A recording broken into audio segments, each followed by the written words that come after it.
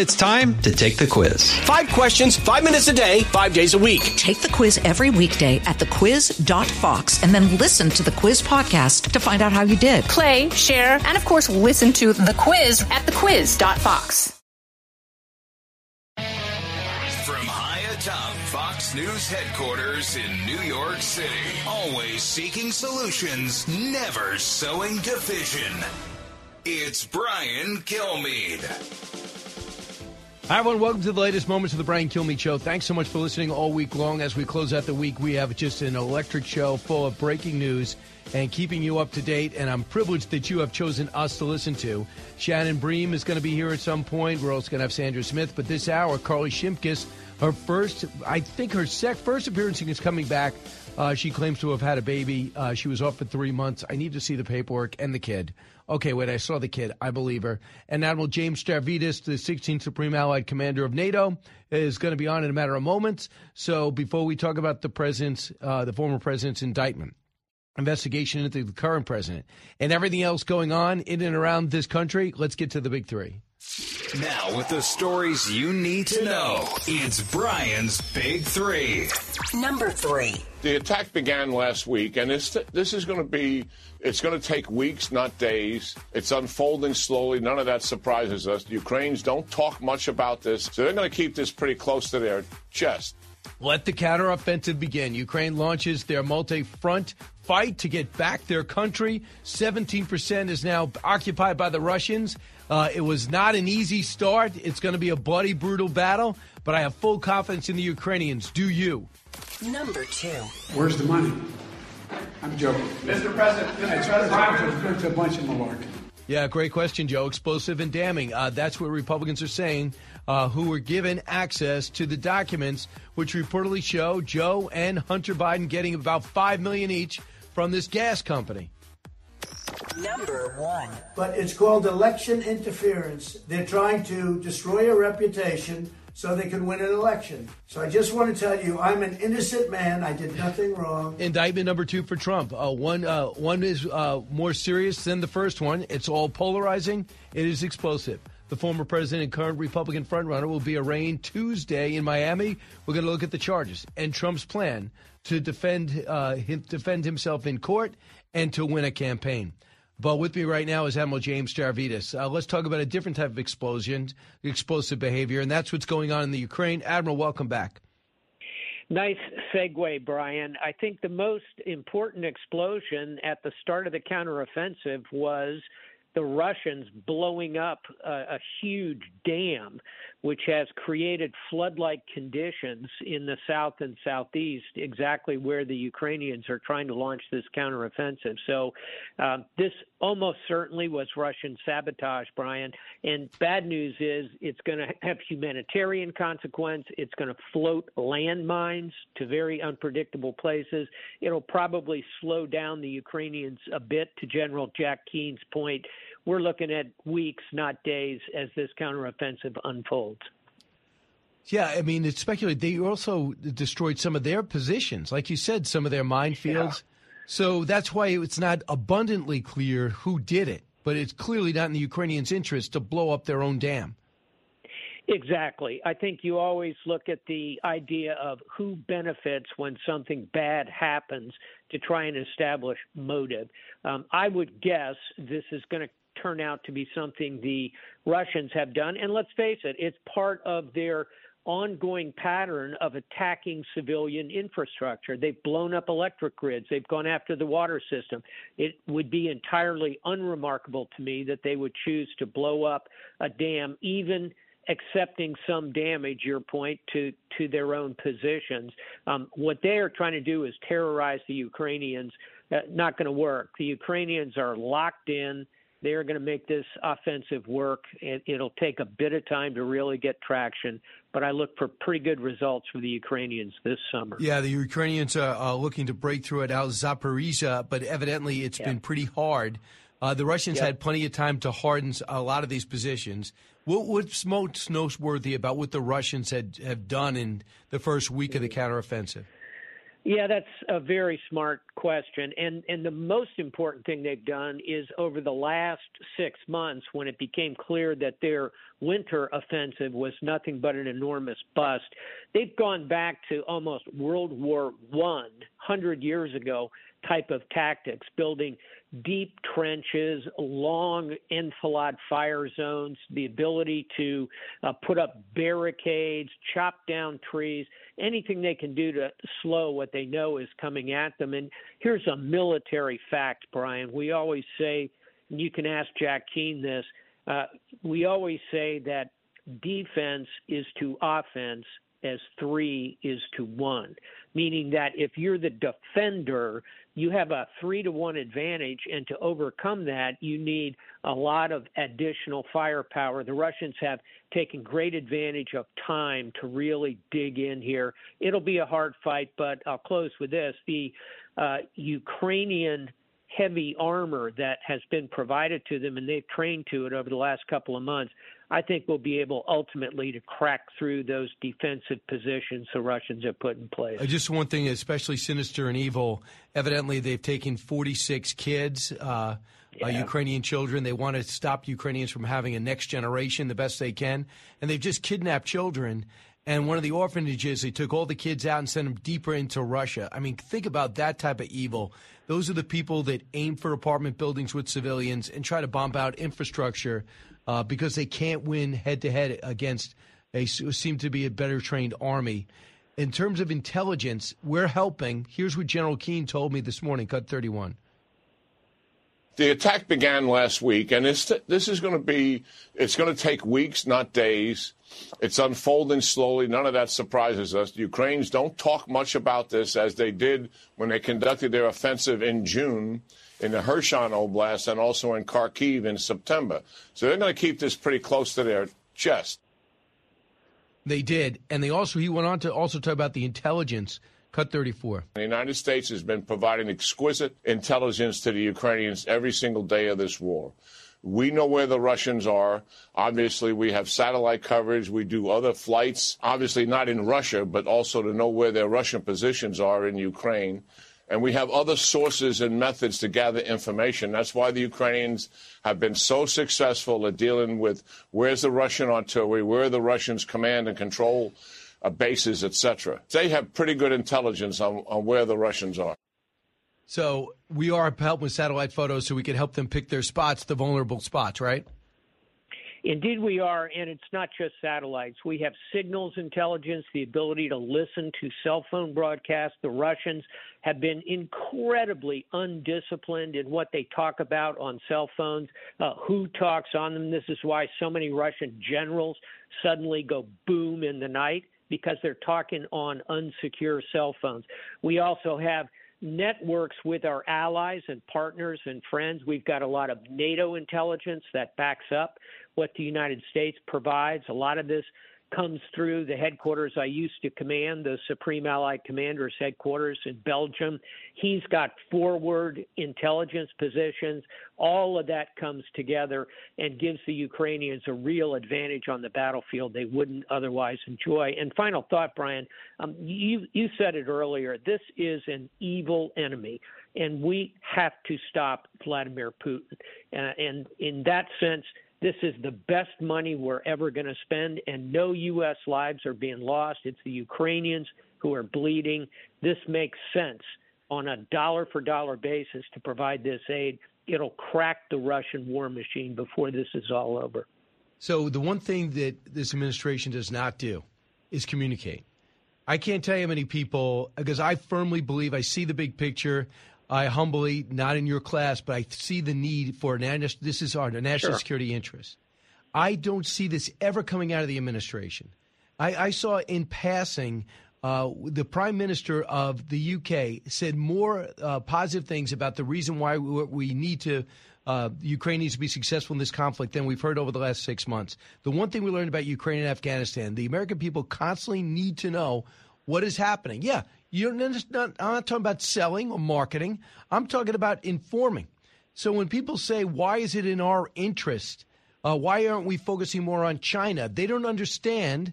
It hasn't been explained effectively that a Russian win is a China win and a Russian loss is a China loss. And I'm not seeing that regularly. And I think we're just losing that. For example, the China Belt and Road Program is an extortion program.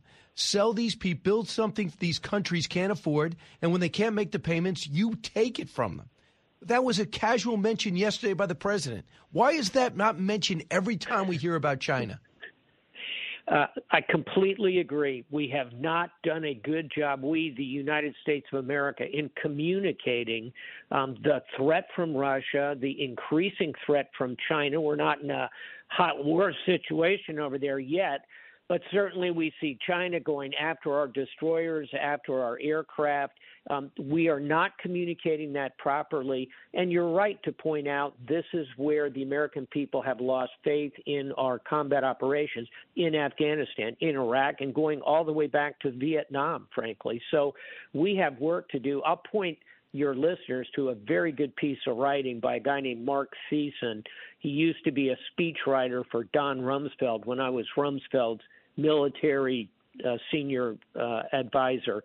And Mark wrote a 10-point description of why Ukraine is in our national security interest. It's a superb summary of everything you and I have just talked about. But your point is valid. Why is that not coming out clearly, crisply, and constantly from the administration? Right. And the thing is, if you have a good argument, you want doubters, because that gives you an opportunity to explain yourself. You don't necessarily have to be a speech. Sit down with people that don't understand and try to persuade them by using facts. And Mark Thiessen, I think he wrote the MAGA argument for the Ukraine operation. He was on, I think, yesterday or the day before explaining that, because now there's more and more Republicans who say, let's not be involved in foreign wars. And I think that's a lazy approach to this. 100% correct. And, we don't have to imagine what it would be like if we just said, hey, we're not going to get involved. We're just going to come home. Let's not ever be involved in these terrible foreign wars. We took that approach after World War I, brought all our troops home, stayed away from the world. And how did that work out? Well, you can drop a plumb line from that decision of isolationism to the Great Depression, and ultimately the Second World War. It is far better to be forward, conduct these operations, particularly like this one, where we are not losing U.S. lives, but we are providing a sensible amount of funding that is ultimately going to degrade one of our principal opponents in the world, and that's Vladimir Putin's Russia. What was it like working for Donald Rumsfeld every day? It was exhausting, hardest boss ever, because he was 19, 20 hours a day. It was inspirational, because I've never been around someone who cared more about the country than Don Rumsfeld. And ultimately, Brian, for me, it was very educational. I saw how he could work the interagency, how he understood the levers of government. He'd been the Secretary of Defense 20, 30 years previously. In fact, he commissioned me out of Annapolis as an ensign, and he pinned a 4th star on my shoulders 30 years later. He had great longevity. So entertaining, inspirational, educational, and pretty exhausting. You can ask Mark next time you're on with him. Was he fair? Oh, totally. Yeah. He was a clear-eyed realist, absolutely fair. If you did not measure up, he told you. If you measured up and did well, he complimented you. He was extremely fair. I enjoyed being around him. As hard as it was a gold star education. Yep, that's why you'd be a perfect Secretary of Defense for the next administration. I'm making sure everyone knows your resume. Admiral, thanks so much. Thanks, Brian. All right. Soon. Bye-bye. You got it. 1-866-408-7669. I'm going to come back and take your calls. You listen to the Brian Kilmeade Show. I have not even discussed the two biggest cases. What we found out yesterday about President Biden blew me away about that 1023. What the accusation was from a whistleblower and what they witnessed and how he benefited. And his response, I think, is telling. That I was swamped when it was announced on Truth Social that the 45th president of the United States is going to be indicted on Tuesday. Wow. Don't move. Politics, current events, and news that affects you. Brian's got a lot more to say. Stay with Brian Kilmeade. Did you know that every major diaper company either financially or vocally supports abortion? If that appalls you and you're looking to support a baby brand that aligns with your pro-life, pro-family views, then Every Life is your solution. Every Life firmly believes that regardless of where someone is from, what they look like, or whether they were planned or unplanned, every baby is a miracle from God worthy of love, protection, and celebration. Every Life offers high-performing, supremely soft, premium diapers and wipes delivered right to your doorstep. Their diapers are crafted without fragrances, dyes, lotions, latex, parabens, or phthalates. And you can feel good knowing that every purchase with Every Life contributes to changing lives through their support of pro-life organizations and pregnancy resource centers. Every Life is not just changing diapers, they're changing lives. Visit everylife.com to learn more. That's everylife.com. And don't forget to use promo code Duffy10 for an exclusive 10% discount on your first order today. Hey, folks, it's your man, Keyshawn Johnson, here to talk about Angie, formerly known as Angie's List, your go-to home services. Marketplace for getting all your jobs done well. Now, you might be wondering, what exactly is Angie? Well, let me tell you, it's the nation's largest home services marketplace, connecting over 150 million homeowners with skilled professionals to tackle any project, big or small. As a homeowner myself, I always have things I want to work on for my house, whether it's general home renovations or fun projects like putting in a pool. With over 200,000 pros in their network, Angie makes it a breeze to research, compare, and hire pros, ensuring every job is done well. Whether you're fixing a leaky faucet or planning a full kitchen renovation, Angie's got your back. And get this, folks, Angie's pros aren't just any old contractors. They're your neighbors, often running small businesses right in your community. Plus, they've been rated and reviewed by others in your area, so you know you're getting quality service. So why stress over home projects when you can turn to Angie? From finding the best price to scheduling a pro at your convenience, Angie's got you covered every step of the way. So get started today at Angie.com. That's Angie.com, or download the app today to get started on getting all your jobs done. That's Angie, your trusted ally in home services. He's so busy, he'll make your head spin. It's Brian Kilmeade. Well, what's different in this Trump case is the Trump case didn't have to happen, because the Trump case could have been just like Vice President Pence and President Biden. If the government, the National Archives, asked for their documents back because they are the people, that's the entity to have them, well, open up your home. Let people come in. Which they both did. Which they did. And so their retention of documents was purely negligent. On the other hand, Donald Trump not only didn't let them in, but he returned things piecemeal, and then he absolutely decided to obstruct the investigation according to the government's allegation. There's nothing that according to the allegation, there's nothing that Ricky Kleiman of CBS, the legal analyst, said that was, which he just said was that inaccurate. And just to the short course, is that the reason you broke 235 years of American history to indict a former president? Is that the reason? That's the reason why you interview the pool boy, you get one of his lawyers to flip, you make them flip in particular, that you have to raid his house for these documents? There's no allegation that he was about to send sensitive documentation to Saudi Arabia. There was no allegation that he was about to give state secrets over to any entity. He wanted to hold on to him because he's Donald Trump. He's different than everybody else. I'm not saying that I wouldn't have, and you probably would have, just turned over the documents. But if you are looking for intent and looking for somebody who's looking to steal things, you don't get interns in blue blazers at 2 p.m.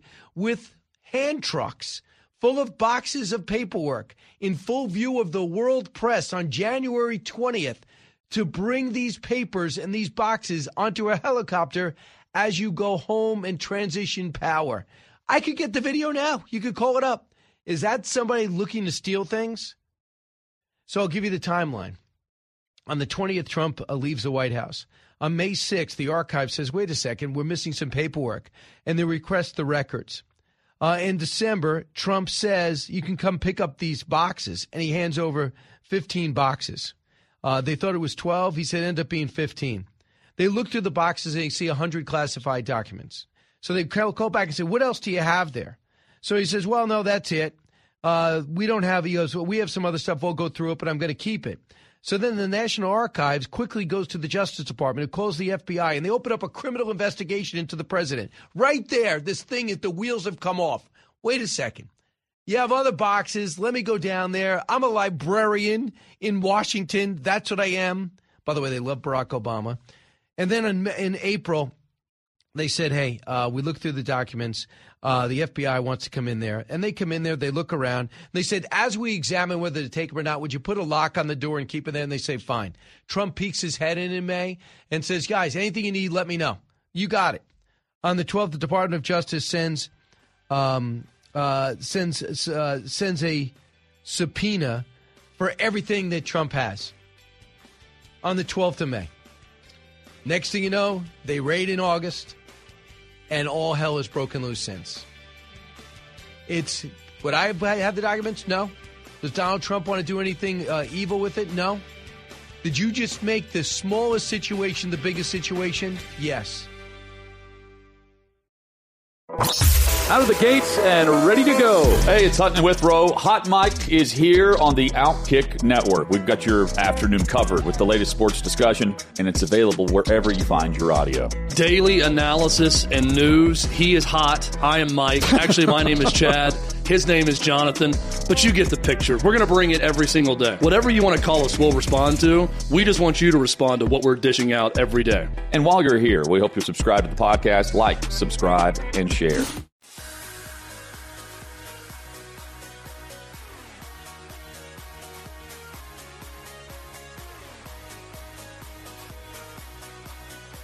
Information you want. Truth you demand. This is the Brian Kilmeade Show. Hey, guess who's here? Carly Shimkus. And evidently she forgot the rules of broadcasting. Wait to be introduced. Talking right through the break, just on the bump in. Well, I was telling you that I'm now a golf person. Right. Because I watched that docuseries. I just got to give you a proper introduction. Sorry. Co-host of Fox and Friends First. You see her all over the channel. And now she's back after a 3-month hiatus to have a child. I did. It was 4 whole months. He's 4 months. He's 4 months old. How'd you get the extra month? Well, now you can take up to 7. Yeah, did you know that? It's not all fully paid. You could have had a year and a half off with 2 kids. They give you a whole lot of time. I wish they did it like that with twins, Brian. You know, that's a good... If you have twins, I think you should get double the time. Triplets, triple. Right. Could you imagine having triplets? You might as well just defy Social Security. You'd be out forever. If anybody's had triplets out there, please call in and tell us how that experience was. Once you have one, they just keep coming. You're there for like an hour. And just one kid after another. What if there's 4 in there and you just don't know? Right. It's always a surprise. Yeah. So how do we get off track like this? Yeah. Sorry. So you're back, and guess what else? You missed an indictment. You missed one indictment. You're here for the second. I know. It's even though I knew it was coming. You know, the Georgia thing is going to be an indictment too. When are they ever going to go? Yeah, I looked at it. I don't think so. It's supposed to happen in August. Right. So you're going to have 3 indictments. Yeah. And possibly 4 because Jack Smith is looking into the January 6th stuff as well. So he's tackling both of those things. Right. And basically, when they flip a lawyer that work with you, now think about this. You have a lawyer, you tell him everything, and you're saying to yourself, okay, well, how do I marshal a defense? Excuse me? It's Jack Smith. We need to see you because the lawyer has now become a witness against the client, which they say almost never happens. Mm-hmm. And why are you doing this? Yeah. You know, what is the end all? Are you trying to get John Gotti or are you trying to stop Donald Trump from beating Joe Biden? Yeah, it's that's the thing about this is that if you really think about it, I mean, we know for a fact that Joe Biden mishandled classified documents. So for his DOJ to then indict President Trump for the same thing is very stunning. And I think that the special counsel will probably say the same thing that Bill Barr has been saying, that it's not about the fact that he had these documents or even held on to them. It's the fact that he was unwilling to give them back, which is the obstruction charge. So all of them back. Yeah. So we had Chris Swecker on Fox and Friends First, and I asked him about that because I think that could be a legitimate difference between these two cases when you talk about Biden and Trump. And he said, well, Trump's team as far as we know now, was still negotiating with the National Archives. They were. So can you really call that obstruction unless they have solid evidence that he squirreled documents away and was very unwilling or tried to hide giving those documents back? Then there's going to be a bit of a stumbling block when it comes to the obstruction charge. All right, so here's Jim Trusty joined us this morning. He's the best guest and the best lawyer that Trump could have, the best communicator. I watched him spar with Chuck Todd for a half hour, and Chuck Todd couldn't land a glove because he didn't know the case as well, and Jim Trusty's not going to get intimidated. And actually, the first time I heard about him, Dana Perino said about 5 years ago, if you ever need a lawyer, Jim Trusty used to work at the White House, the greatest guy. He was so nice to me. He would always unwind every complicated legal situation that was coming down, especially with the problem that Karl Rove had and Scooter Libby had. He would always be saying, no, this is how you do it, and really helped me a lot. And now you see how good he is. Here's Jim Trusty this morning talking about how this whole thing came down. Cut 13.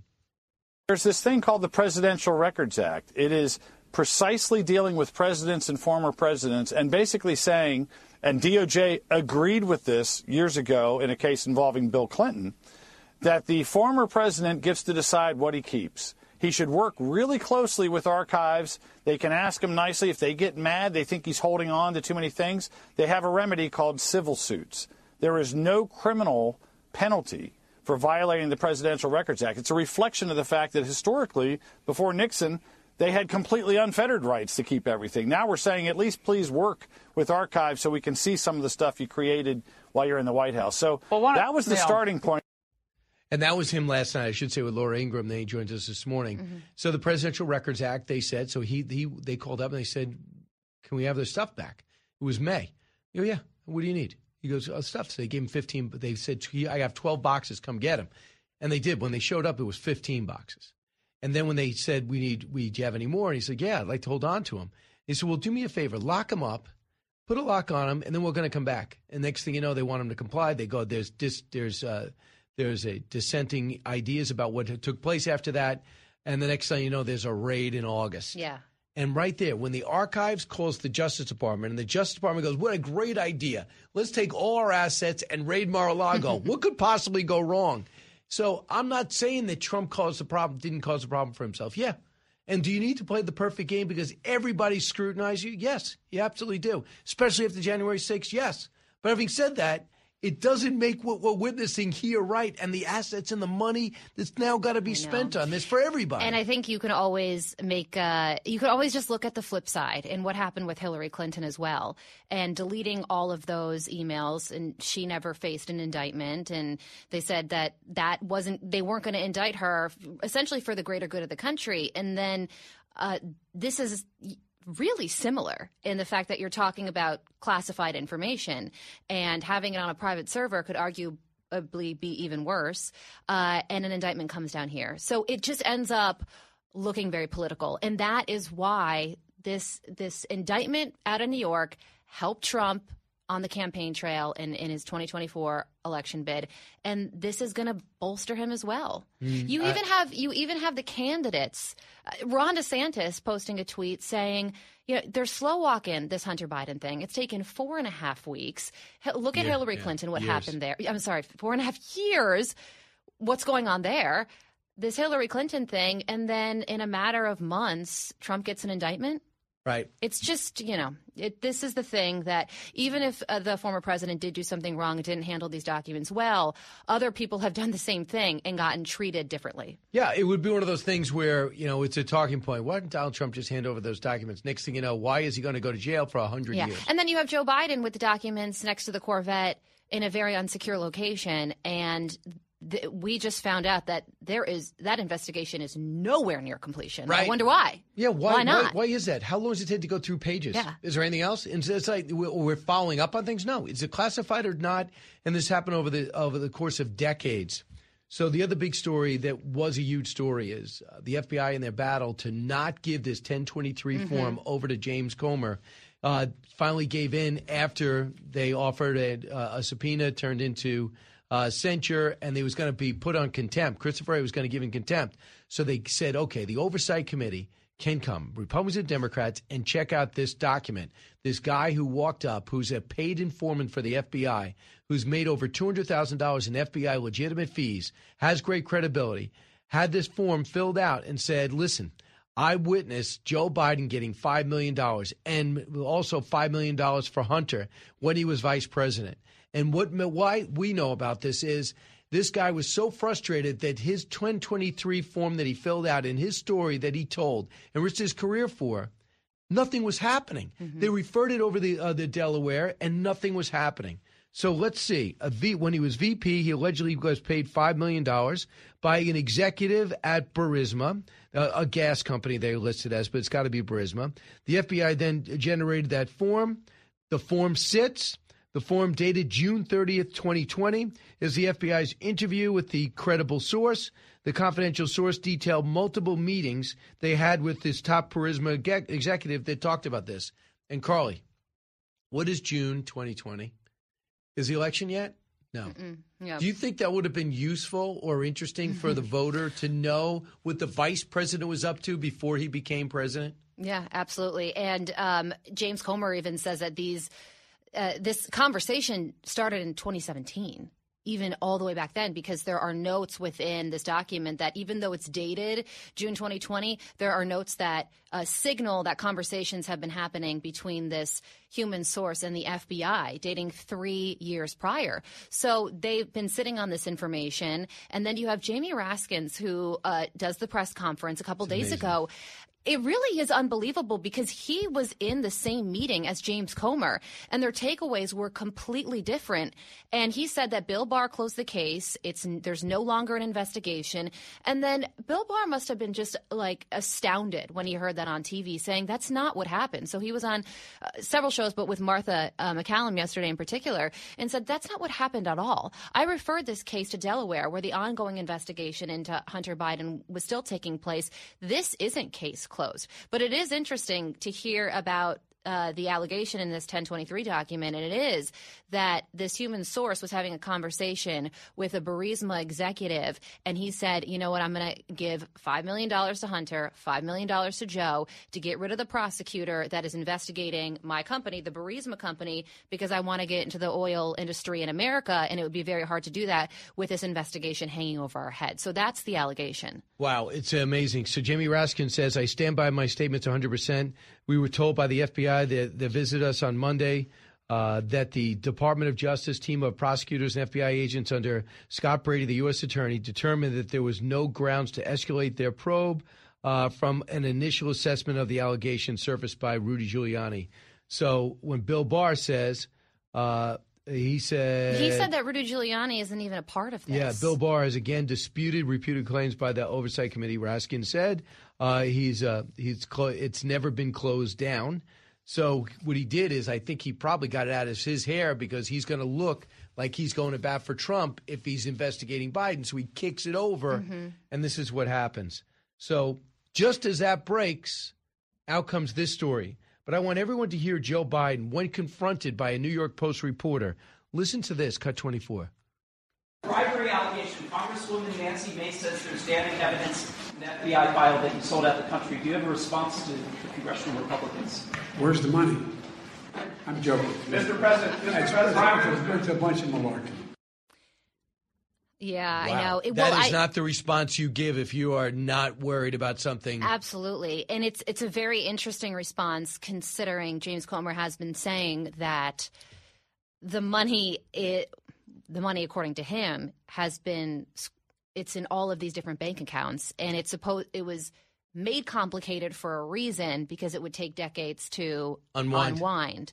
So if that's his first response, and again, this is just an allegation from human source that was talking to somebody else. So we don't know if this is true or not. But if your first response is where's the money, and we know that part of the allegation is that it was in a bunch of different bank accounts, then you could draw a conclusion. That's a dare. Find it. Yeah. Go find the money. And forensic accountants live for this. So game on. This is only one bank, by the way. Can you imagine the other bank? Yeah. They were involved in 20 different banks. Can I ask a question? This could be really stupid to ask. It's a genuine question. If you are if you are laundering money and you put it in all of these different bank accounts, then can you ever use that money? Or is it just sitting there? And... Well, you have to find some creative way to get it. And one creative way, not really that creative, is to have grandchildren. And give it to those brothers, grandkids. You give it to those grandkids, and suddenly it looks like the grandkid bought you your son bought you a house. And I go back to that email with Hunter Biden talking to his daughter. I pay for everything in this family. I will never do to you what Pops does to me. Mm-hmm. Wow. Yeah. Full circle. And it also is just, if you think about all that we've been talking about, and then President Biden's public persona and the type of person that he wants to convey himself as blue-collar Joe. And I'm just a ho-hum guy who supports the union worker. And, you know, I grew up in a middle-class family, and my dad had all these anecdotes. And then you think about, you know, possibly... maybe, you know, laundering money, and who knows, but it just seems very much different than the public persona. Yeah, let's keep pursuing it. Let's get to the bottom of it. And please don't tell me that Joe Biden knew nothing about this. He is very tapped in. You listen to the Brian Kilmeade Show. Carly Shimkus is in studio. Don't move. Expanding your knowledge base. It's the Brian Kilmeade Show.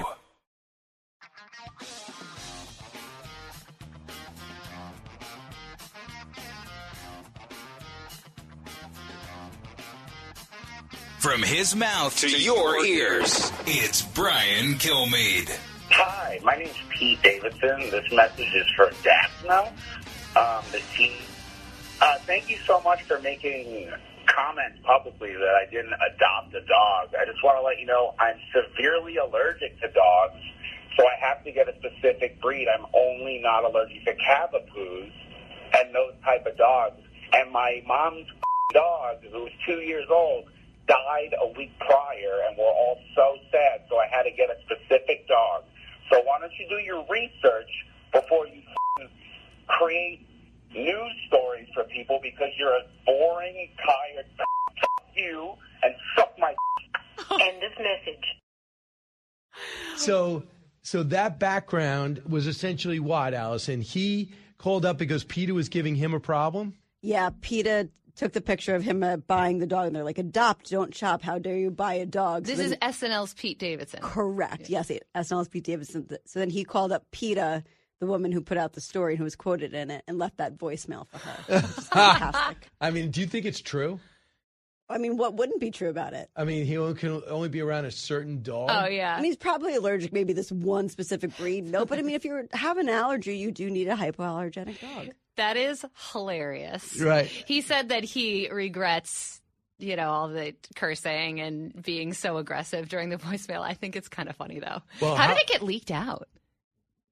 Either he did it or they did it, right? They did it. Maybe they did it, but I don't know. I think it's funny. Well, I would never do that. How unbelievable is it that he bought a barge, a ferry, from the 1960s? He had retired, and he said he was really drunk and high. Yeah. And he regrets it. He spent $265,000, him and Colin Jost. Uh-huh. He said, yeah, I should never have bought it. It's been a problem. So this boat is just, it has an owner, and it's just floating somewhere, and he hasn't done anything with it. But he wanted to buy it. It's make actually a club. Well, it's kind of sweet because they're both from Staten Island. So they would always take the ferry to go to school. And so I guess they were reminiscing when they were together. And then they were like, let's buy that ferry that we always used to take.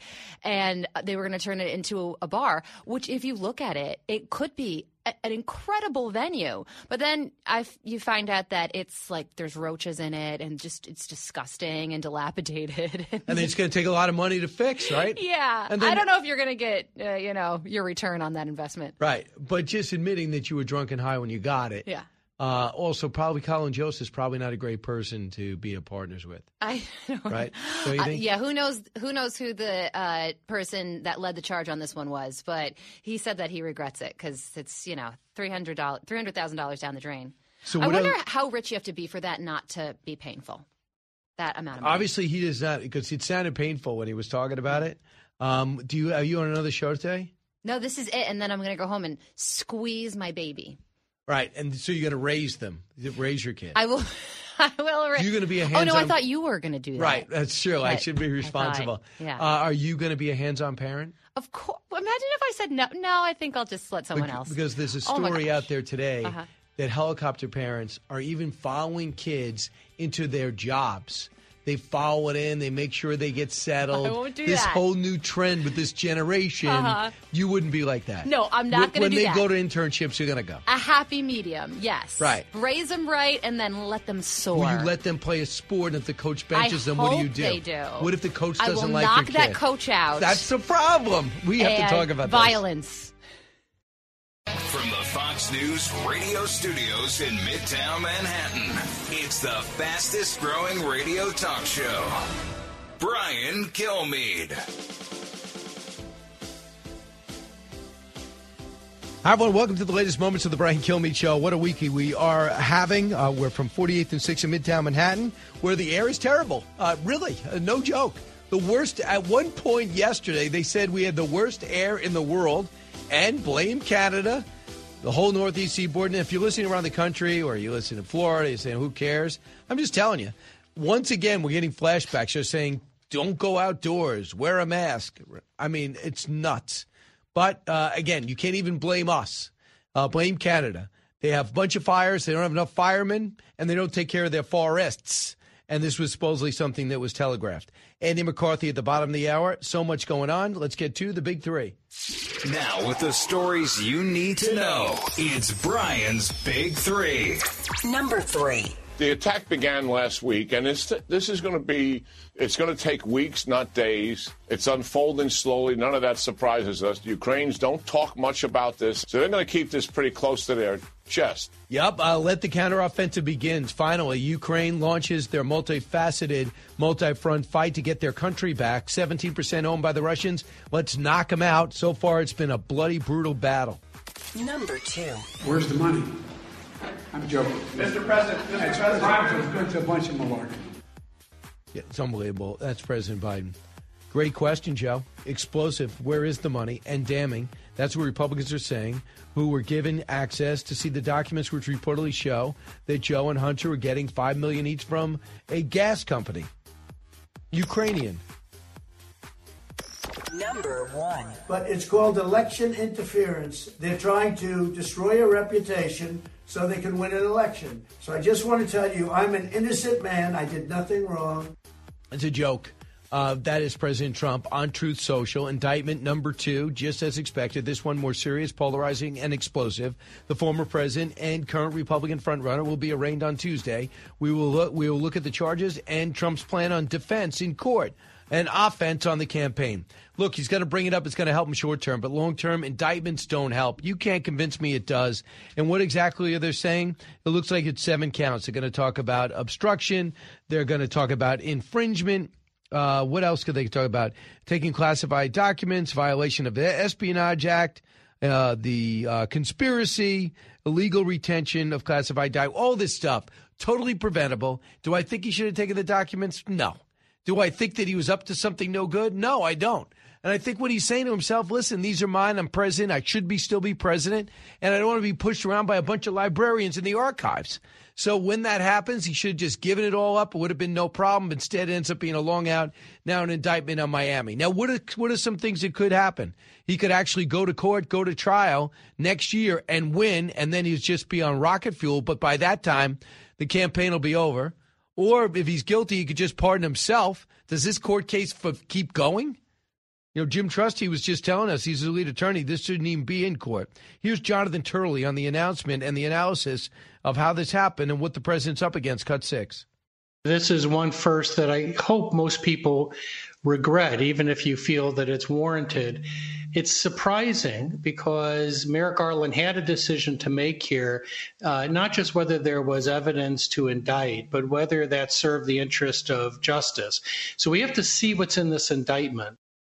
Yeah, well, let's see. We don't know. But I give Trump credit. When he heard the indictment was coming down, within an hour, he just hopped on Truth Social and made the announcement. Now they are flooding Miami courts with security because Florida is very Trump-friendly. Ask anybody. So do you think that when Trump gets out, it's going to be like New York, a quick walk? No. It's a longer walk, and it's a lot to secure. And I'm not saying anyone should go down there and wreak havoc by a long shot, but a lot of people are going to want to show the president's support and are upset this is even happening. Now, for people that think it's a good move that Trump's being indicted, there's a lot. Like on every channel, on every panel, on every station, not Fox. Here is what Ricky Kleiman said, a CBS legal analyst, cut 5. Well, what's different in this Trump case is the Trump case didn't have to happen because the Trump case could have been just like Vice President Pence and President Biden. If the government, the National Archives, asks for their documents back because they are the people, that's the entity to have them, well, open up your home. Let people come in. Which they both did. Which they did. And so their retention of documents was purely negligent. On the other hand, Donald Trump not only didn't let them in, but he returned things piecemeal, and then he absolutely decided to obstruct the investigation according to the government's allegation. So that's what they're saying. When he handed over 12 yours, he said, come over in February, come get the boxes. He said, all right, I got 12. Okay. He said, no, I found some more. There's 15. When they looked through the boxes, they found about 100 classified documents. And they said, look, are you sure you have everything you need down there? You know, you have given up everything. So we'll come down and check. They come down, set up a meeting. Meanwhile, Archives goes and narcs on them. They go, call the FBI, call the DOJ. And instead of Merrick Garland saying, the last thing I need is to get involved with the FBI, who's already distrusted by the right wing of the country for a very good reason, after the whole mess with Russia, the last thing I need is to look political by going after the former president. But instead, he sicks the FBI. They do a huge raid, many against their will, and they do it anyway. They don't even form the local FBI branch there, and they go and come out with some documents. They throw them on the floor, take a picture to show that the president had documents he shouldn't have had. And now ever since then, they've been on the path towards a grand jury. The grand jury says, yeah, I'd indict him. Now, we don't know the details yet, but Bill Barr, the attorney general, he believes this is not a witch hunt. He believes this is legitimate. Cut 8. Based on the facts, as the facts come out, I think over time people will see that this is not a case of the Department of Justice, conducting a witch hunt. In fact, they approached this very delicately and with deference to the president, and this would have gone nowhere had the president just returned the documents. But he jerked them around for a year and a half, and the question is, did he deceive them? And if there's evidence of that, I think people will start to see that this says more about Trump than it does the Department of Justice. You're never going to convince me that this is worth it. And there's a reason why no other former president's been arrested like this, now indicted twice. Now you're going to be fingerprinted. I'm sure there might even be a mugshot put out there. You tell me that that's good for the country? I'll never believe it. So Jim Trusty said this, going against Bill Barr. He thinks Bill Barr is way off on this. He said this, cut 10. Well, we don't have the actual indictment yet. I suppose they'll give that to us at some point between now and Tuesday afternoon. Maybe they're too embarrassed to give it to us early. I don't know. But it's a combination of theoretical charges. Again, we just have a summary. We don't have the indictment in front of us. But it looks like the Espionage Act, which is kind of laughable on its face, several types of obstruction and conspiracy, and then false statement. So Trusty, I hope should head up the legal team. What I did hear is that Trump's got so many different attorneys from different walks of life and just different expertise that they fight with each other or they don't communicate at all. And they said the whole thing with the New York office, the New York trial, the woman accusing him of rape but didn't remember the year. And then she came out and ended up winning $2 million. But they said, yeah, you didn't rape her? Well, was he even there? Did you even prove he was there? They said they had almost no meetings before that trial. Joe Tacopina went in there like a guy with a heavy New York accent that comes off a little aggressive. I'm not sure that that's the best tactic to try to get sympathy from a jury while questioning a woman who said she was raped. Even if she totally made it up, you could easily look like a bully, and then finding out there was almost no preparation for any of that, or at least groupthink and styles, and you debate strategies. Find that unbelievable. But what I've also find noteworthy is that Chris Christie says I need to see the charges. You have Ron DeSantis when it comes to Trump saying there's two different paths when it comes to justice. There's no equality in front of the law. Republicans have it worse. He says I'm going to indicated he'll pardon Trump as soon as he gets in there, if in fact he wins. And then Tim Scott weighed in last night, cut 16. And what we've seen over the last several years is the weaponization of the Department of Justice against the former president. You don't have to be a Republican to see injustice and want to fix it. You don't have to be a Democrat to see injustice and want to fix it. You just have to be an American and stand up for the right thing. I don't care whether you're in my party or not in my party. I don't care whether you look like me or not. The one thing that makes America the city on the hill is confidence in our justice system. And today, what we see is a justice system where the scales are weighted. And that is a man that wants to beat Trump for the nomination. And he's not the only person who said this should disqualify him as Asa Hutchinson. What it does in the short term, I think it definitely helps Trump. He's able to go out there and say, look, they're indicting me over documents. You got to be kidding. I gave him 15 boxes. You got to be, can't be serious. But overall, going to court, being pulled off the trail, having those days when the prosecution gets to give their case, let alone a possible conviction, I don't think it helps them at all. And if you want to say we don't need the chaos as a country, nominate me, this is example of the chaos. So you do have a storyline. But in the short term, even his opponents, Vivek says, I win, I exonerate the president, former president. We'll see about the current president. So I want you to get your, I know you have a lot to say. So before you start your weekend, 1-866-408-7669. And at the bottom of the hour, we talk to Andy McCarthy and we get into the nuts and bolts of the case. You'll listen to the Brian Kilmeade Show. Expanding your knowledge base. It's the Brian Kilmeade Show.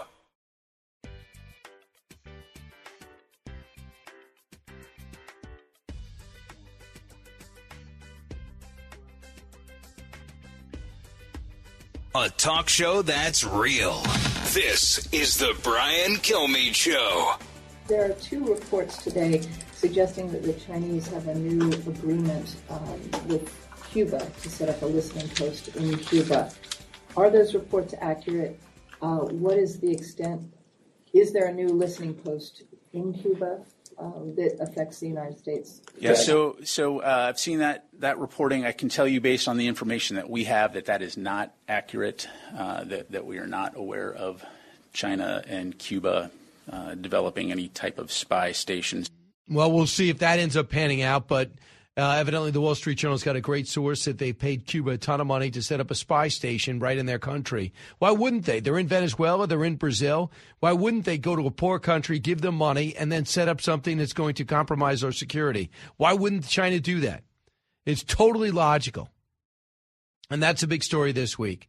Look what they're doing. They stormed our base over in Alaska. They're going after our fighter jets, our destroyers, trying to head off and humiliate us, and we have not taken the bull by the horns. Rock, listen to WNIS in beautiful Virginia Beach. Hey, Rock. Hey, Brian. Man, I'm listening to what you're talking about. I'm seeing this indictment. It's really funny it's happening right now when everyone's ramping up for an election. Man, Russiagate turned out to be a lie. Hunter Biden laptop turned out to be real. The P-tape was a lie. And it goes on and on. The Chinese spy balloon that they never saw. So when they say there's not a Chinese spy station in Cuba, I don't believe them. And at this point, they've been caught so many times not telling the truth. It's kind of hard for me to believe anything they say. And it's tough for me, man, because I've been involved with the government pretty much my entire adult life, and it's really upsetting that they can't tell you the truth on anything. I know it's not everyone, right? But the ones that pull the strings, the ones with the real power, it seems like there really is a disparity before what they'll do for Biden. They didn't throw pictures on the ground and take pictures of it and then go run and leak it to the press. And my deal is, if that was real and it had anything to it and you were seriously trying to get them, the press is the last people who should have seen it. You should have put it before a jury. I know. In a real court of law, and the only people who could have saw that would have been the jury and the FBI agents who were. And by the way, that's not the way they found him. They threw it on the floor and set it up like that. They made it seem at first that this is where Trump's office was, full of classified documents. No, they found the documents. They put them on the floor. They took a picture and said, see? No, the FBI is raiding his house. Didn't even tell the local bureau that they were there at 2 o'clock in the afternoon to get documents. There's no emergency. There's no allegation that they were about to sell them to Iran or Saudi Arabia for money. Meanwhile, thanks so much for the call. Meanwhile, this is what Trump posted, page 1 of Truth Social. He said the corrupt Biden administration has informed my attorneys I've been indicted, seemingly over the box hoax, even though the Bidens have 850 boxes at the University of Delaware, additional boxes in Chinatown, with even more boxes at Pennsylvania and University of, and documents strewn all over the garage floor where he parks his Corvette, and which is secured by only a garage door that is paper thin and open much of the time. Very true. Linda, WDBO. Hey, Linda. Hi. It's about the documents. Is there any knowledge of what those documents are? Because hypothetically speaking, if they had something to do with the FBI collusion against Trump, if I were Trump, I'd probably try and keep them in my possession for as long as possible, because that would be evidence, and who knows what would happen to it when the FBI or even the archives get it back. Yeah, I hear you. The FBI, I think, has got some huge issues now with the American public. I just say the FBI, and I heard there was resentment and pushback. When the DOJ says, yeah, go down to Mar-a-Lago and just grab the stuff, there was evidently pushback saying, really? You after everything that just took place with Mueller, with McCabe, with Strzok, with Page, all these other people, you actually want to put me back in the middle of this controversy and hurt the Bureau? Christopher Wray should have stood up. I know technically they work for the DOJ, but if you stand up and say, I'm not raiding, we're going to work out something, we'll all go down. If it's real classified, you decide if they're going to press charges. Let's go to Connie, listen on WDBO. Hey, Connie. Brian. Hi, Brian. I hear you say several times that people are getting tired of it. The country's getting tired, and we are. But I will tell you this. If we ever get another Republican president, it isn't going to end there. They're going to go after him just like they went after Trump and his family and friends and probably even his gardener. The only difference is that Donald Trump can take it, and he's taking it for us. And I think we need to stand behind him. Right. I think this has got to end. But the Democrats now, boy, they got a taste of what it's like. Well, who's your number 2 pick, if not Trump? I would probably have to go with DeSantis because I'm in Florida. He makes a good governor. But, I've seen just recently some snippets of him being confronted in a negative manner. And he just turns into like a little boy. And I wasn't very thrilled with that. But, yeah, I would have to say him. But I am voting for Trump 2024 all the way. All right.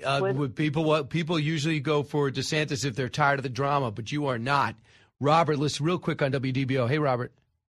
Hey, how you doing, Brian? Good. I'm a retired Army Ranger. I spent my whole 20 years there, and then I worked overseas in the mercenary type role. And I'll tell you what I'm seeing right now, the hypocrisy of what's going on with the indictment. This is crazy. I've got a bunch of friends and a lot of people out there are so upset. This may form a revolution. I'll tell you, they don't realize the fire they're playing with. People are upset. They really are. And this isn't worthy. Look, like I said, if I'm Trump, I'm trying to play the perfect game, Robert, right? I would not be doing this. But having said that, this is not worthy of breaking tradition and our past and indicting somebody for having these documents. We'll hear more about the case. We'll hear more about some documents that were there. But you have to understand the client. The guy that's going to be in charge, he's a guy that doesn't even read his briefs or even want to start a library. He just wants them as trophies.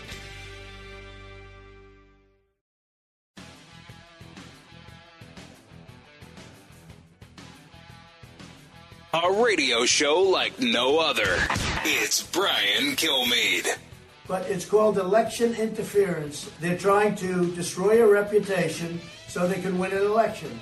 That's just as bad as doing any of the other things that have been done over the last number of years, and especially during the 2020 election.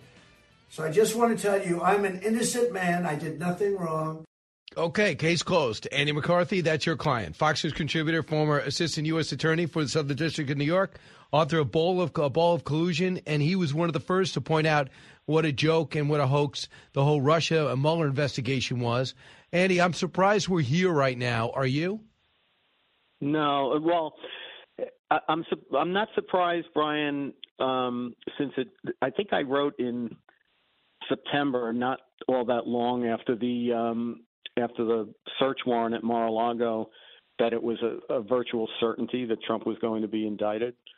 And the reason for that is it just seemed that the investigators and the prosecutors at the Justice Department, this was months before, I guess 2 or 3 months before Jack Smith was appointed, they were doing all the things that you would do and only do if you were serious about making a case, like giving people immunity and the way they were, scorching the earth to get evidence. So I don't think I could be surprised that it hit you like a bolt when it finally happens because it's so historically surreal. But I did kind of think this was coming for the last number of months. But as I look at the timeline and go through it, knowing the document case and knowing that Iran is about to get a secret battle plan from Trump for $2 million if we don't act right now. But instead, you have somebody in full view with interns in blazers loading up a chopper on January 20th with these documents. The archives a few months later realizes some of them belong back with them. They ask for them. They get 15 boxes back. They want more. They saw classified documents. These are one thing leads to another. They're negotiating back and forth, at least the Trump camp was. And all of a sudden you end up with a raid and now an indictment. Do you think it's worth, from what you know of the timeline, was this worthy of a raid? Well, I guess the only way you can answer that is to say what was their alternative. And I think that's a serious question, by the way, that I think the FBI, for all the attacks on the FBI, there's a lot of worthy attacks to be made on the FBI.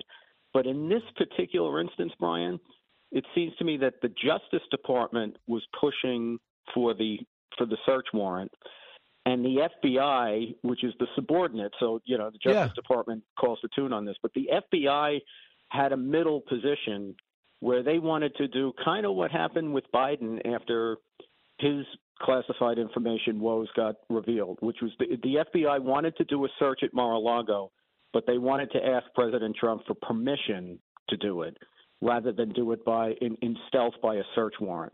And they thought that as a middle position, that would be the quandary the prosecutors had was, look, we gave this guy a grand jury subpoena, and he didn't comply with it. What they're going to say is that he lied to the grand jury. He told us that, he had given us everything back that he had, and he didn't. So they were saying since the grand jury subpoena would have allowed him to do his own search and turn it over to us, and he wouldn't do that, then we have to go in and take it. And I think what the Bureau's position was well, let's not escalate to that yet. Can't we just go to him and ask him, can we have permission to search? And then if he says no, then you can at that point say, look, we've done everything we could. We've been as reasonable as we could, but now we have to get the court involved. But they didn't try to do that. Right. And especially knowing that the FBI, the Mueller report, the problem with the FBI is having with their reputation as the right wing views them, and I would say Republicans view them. So here's what Jim Trusty said about the whole thing. Cut 13. There's this thing called the Presidential Records Act. It is precisely dealing with presidents and former presidents and basically saying, and DOJ agreed with this years ago in a case involving Bill Clinton, that the former president gets to decide what he keeps. He should work really closely with archives. They can ask him nicely. If they get mad, they think he's holding on to too many things, they have a remedy called civil suits. There is no criminal penalty for violating the Presidential Records Act. It's a reflection of the fact that historically, before Nixon, they had completely unfettered rights to keep everything. Now we're saying at least please work with archives so we can see some of the stuff you created while you're in the White House. So that was the starting point. So is he wrong? Yeah, I think so. And I have a lot of respect for Jim. He's a very good lawyer. But I'd say two things about that. First of all, I've read the case that he's talking about. And the issue in that case was whether while he was president, President Clinton had the right to take something that was not an agency report. It was something he himself had created with a historian that he was trying to do an oral history of the Clinton administration. These recordings, which were not classified, could he, while he was president, designate them as personal property rather than presidential records? The difference here is that there's no evidence that President Trump designated the stuff that he took with him to Mar-a-Lago as personal property. Even if he was still president? Pardon me? When he got to Mar-a-Lago, he was still president. Yeah, but that doesn't mean that he designated. You have to go through the documents under the Presidential Records Act and designate them as personal property. That's what Clinton did with these recordings while he was still in office. What Trump is now saying is that because he kept them, that means they were personal property. But they're agency reports. They're not personal property. It's clear that they're not personal property. So, and the other thing is what Jim suggests is that, he's saying all we needed was for the government agencies to work with them. The National Archives started trying to work with Trump on this stuff in February of 2021. They pleaded with him to give it back to them. The only reason he sent them the boxes in January of 2022 is because they threatened to go to the Oversight Committee that was run by Democrats in Congress, saying to him, look, if you're not going to give it to us voluntarily, then we have to get Congress involved. And it was at that point that Trump sent them 15 boxes. But they were trying to work with them. Trump just didn't want to work with them because he regarded this as his stuff. And you're quite right to talk about like the Nixon era. The law got changed in the Watergate era. It used to be that at least the personal property that was generated during a presidential administration was the president's own property. We changed that, or Congress changed that with the Presidential Records Act so that everything is implicitly government property. I know Trump doesn't like that. I'm this way or that way about it, but the fact is it's the law. So I'm not that sympathetic to those arguments. I am sympathetic to the argument that he's being singled out for prosecution for things that other people have been given a pass on, but I don't think his interpretation of what he did with the records. See, to me, it's degree, to the degree of everything. It's, should you taking the records? No. We give him up. You gave 15 boxes. Okay, I was going to give him rest. Well, you told me to lock him up and put him away. Okay. And then you came by and you said he gave everything. Well, I thought I did. Okay. All this stuff. Does it amount to 100 years in prison? I mean, if these 7 charges are true at 25, 10, 20 years, 20 years, 20 years, is that really why you want to break a precedent in American history and indict a candidate for president who was president? Is that, was I speeding? Yes. Do I deserve to go to jail for life? Yes. Well, you violated the law, and I told you not to speed, and you did anyway. To me, the whole thing is just got on such a scale, it almost as if you're actually living up to an agenda, and I found my in, and you were speeding, and I'm gonna go indict on this. Now, one thing they're trying to find out is obstruction, right? Having the records is probably not enough, but obstruction is. Evidently, CNN, shocker, and they say that Jack Smith runs a tight ship. CNN has a transcript of the tape that Trump has that was recorded for Mark Meadows' book that he was writing. So here's a little of what's in that transcript. It's the #1 story right now on a few websites. Mm-hmm. He goes on to say all sorts of stuff, pages long. Look, wait a minute. Let's see here. I just found, isn't this amazing? This totally wins my case. And I want to note here, his case he's referring to here is this dispute with Milley, not the current pending criminal investigation. Except it is like highly confidential. Secret. This is secret information. Look at this. I will note that secret and confidential are both, of course, levels of classification. And then arguably the most damning quote, he says, he asks someone in the room if he can declassify it. And then he says, as president, I could have declassified, but now I can't. And of course, that last quote undercutting all of the public arguments that he, his allies, and his attorneys have made about how he was able to declassify things once he left office, or that he may have even had a standing declassification order to declassify any materials in his possession before he left office. But in terms of the investigation, prosecutors are likely going to be most interested in the fact that he is claiming to have retained secret information and is appearing to try to share that with a room full of people, none of whom had security clearances. What's your reaction to that? Well, I'm going to say the same thing I've been saying all along, Brian, which is I've always thought the declassification thing was a red herring because the Espionage Act doesn't talk about classified information. So as I've said about 1 million times, even if you believe that Trump declassified documents as to which there's no evidence other than his say-so that he did, it would not be a defense either to a charge of obstruction or to a charge under the Espionage Act, because the Espionage Act talks about national defense information, not classified information. So the only thing this tape does is basically blow up a storyline that Trump has been repeating a number of times that was never a defense in the first place.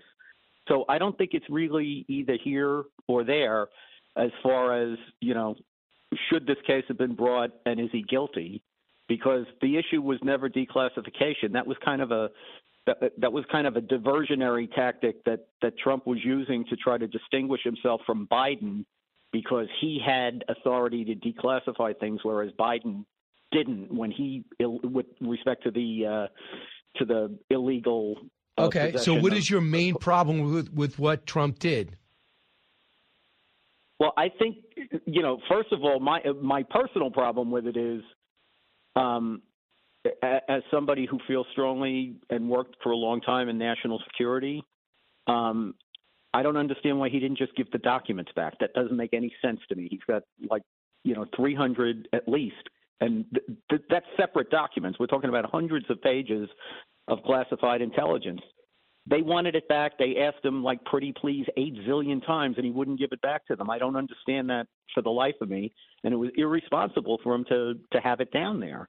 And it was ridiculous to have him have it down there when they were asking for it back and not to give it back to them. So I don't get that.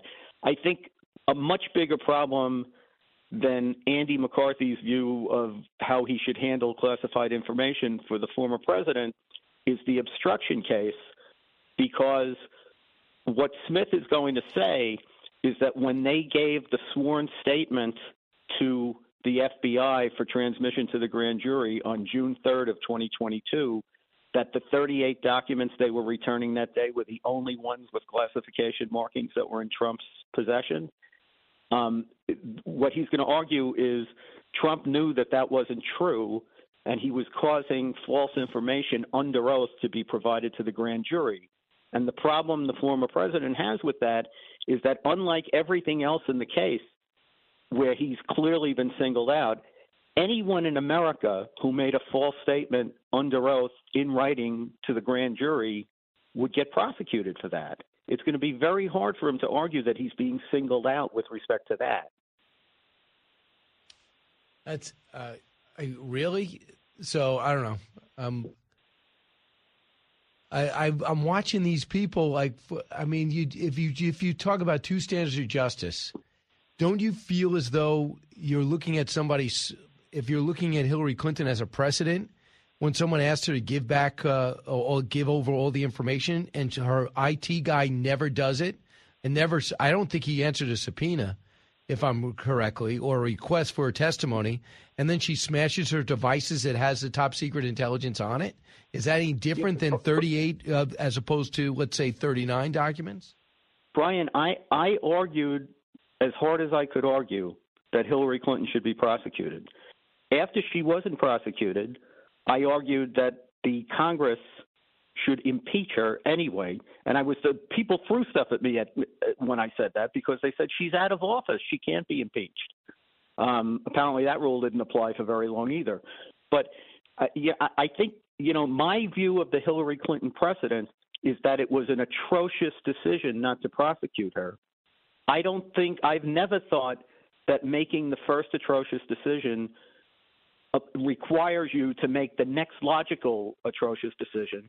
True. And to my mind, in terms of two tiers of justice, I think Biden should be prosecuted for his classified information violation. I thought Petraeus should have been prosecuted with a felony instead of getting a misdemeanor. Real quick, 30 seconds left. Well, I mean, right now we find out he's got thousands of pages. They said they're not close to wrapping up his investigation. Is that plausible? You can wrap up Trump, but you can't wrap up Biden? Brian, it's obvious that what they're trying to do is bury all the Biden stuff. It's not just the classified information. It's all the evidence of his family's self-dealing and influence peddling. What they're doing is burying the Biden cases. They're not taking any action. They're going to say, oops, the statute of limitations ran. Sorry about that. Yeah, going to wait for him to celebrate his 90th birthday, and they're going to go leave the old guy alone. Andy McCarthy, thanks so much. It's a fascinating time. Brian. I appreciate it. 1-866-408-7669. We're all over the board, all over the country. I'm going to get to some calls when we come back. Don't move. Brian Kilmeade Show.